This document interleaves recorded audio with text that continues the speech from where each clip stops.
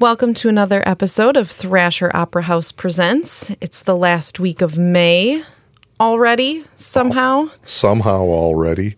And we're gearing up for a show with Corky Siegel. And we're looking forward to that show with Corky Siegel. Absolutely. And Randy Sabien.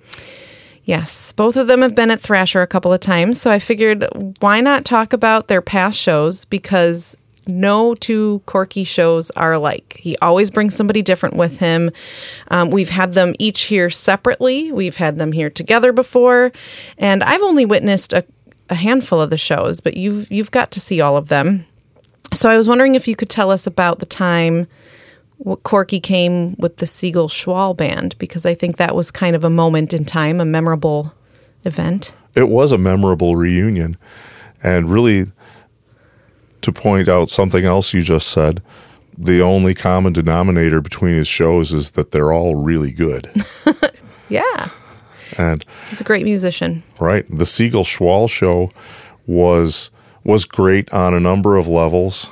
Rollo was playing bass, Sam Lay was on drums, and it was the Siegel Schwal Band. And for people that are your age who never saw it, you don't know much about that. I do have It's a band that was a long time ago. Well, I have two Siegel Schwal albums, okay, vinyl.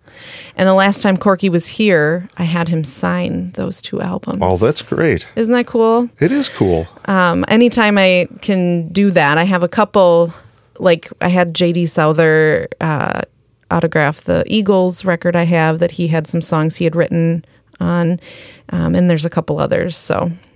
Anyway, it's a collection I got from my mother-in-law. So nice. But anyway, Siegel Schwal. The Siegel Schwal records are good records, but I don't think they really capture the full energy and enthusiasm of a performance. For sure. One thing I have noticed about Corky is the range of genres he plays. So the Siegel Schwal Band is blues, right? Absolutely. Okay. Absolutely. That's how I would describe it, listening to it. And Corky and Jim were both serious students. And he tells a lot of stories from the stage about his early days as a musician and playing in those blues clubs and with other blues musicians and what that was like. I won't give away any of those stories because you have to come to a show to hear them. That's right. But so he does this blues, but he also has kind of... I don't know if he made up the genre of chamber blues or if that already existed, but essentially, his brand, essentially bringing chamber music and blues music together. So you've got like the violin and all of these sort of orchestra classical instruments paired with the harmonica, mixing classical and blues. So we've had that show before too. And that was a cool show. It is a cool show. And I'm sure hopefully we'll have that come back because it sounds phenomenal in the opera house space. And then we have had times where he's brought guests with him. Ernie Watts he's brought with him before, and this time Randy Sabien. And maybe I'll let you talk more about Randy because I did not see Randy's solo show when he was here. Well, Randy's had a real professional career for over 40 years, maybe close to 50 years.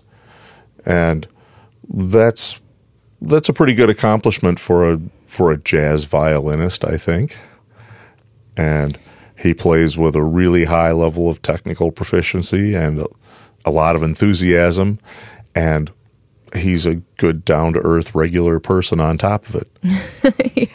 I think one thing we'll see on Saturday night is a really good banter between Corky and Randy. They've known each other a long time and haven't been able to perform in person with each other for a long time. So I have a feeling that there's just going to be some really good moments on stage now that they can finally play together in person again. I did sit down and talk with both of them in an interview, which ended up being a little long to include on the podcast, but we did put it on our YouTube channel. So if you're interested in hearing from Corky and Randy directly, you should go to our YouTube channel and listen to the full interview. But for today, we just wanted to tell folks a little bit more about what the show on Saturday would be like. If you want to see a couple of extremely high-level musicians that are jazz and blues legends in their own rights, this is the time and place to do it. Yeah, and they're bringing 2 pianos, so they're each going to have their own piano. Dueling pianos. That's the first thing I thought of was, will there be dueling? I didn't ask them, but I would suspect there might be a little bit of that fun back and forth. And yeah, I think the tickets are selling extremely well. I'm sure we'll sell a bunch more before the show. So if you are thinking about going, I would encourage folks to get out there, thrasheroperahouse.com, and pick them up now before they're gone, because there's a chance they actually might be gone by this weekend. What a great way to spend Memorial Day weekend. Absolutely. The show is at the end of the day, so you have plenty of time to be out on the lake or doing whatever, barbecuing and all that kind of stuff during the day. Good point. It doesn't take the whole weekend. No, it's right here in your own backyard, people, and it doesn't take too long to get here from really anywhere. Madison, Milwaukee, it's only an hour and a half. And, you can do all of your weekend festivities and then end it with a show on Saturday. And then you still have Sunday and Monday because it's a holiday weekend. Right. And you'll feel good about going and doing those things because you just saw some great music. Absolutely. So I think that's it for this week. I'm going to just do a little preview to something we're talking about next week. June 5th, Green Lake is celebrating their 175th anniversary. Big to do in That's town. A lot of numbers. And it felt right for the Opera House to be open on that day because we are one of the historic places in town. So we're going to be giving 3 historic tours that day. One at 12:30, 1:15, and 2 o'clock. It'll be myself and Robbie. So if you watch the Robbie episode, people really liked the Robbie episode. It'll be him and I. He's got a lot to say about the Opera House. Who's Robbie?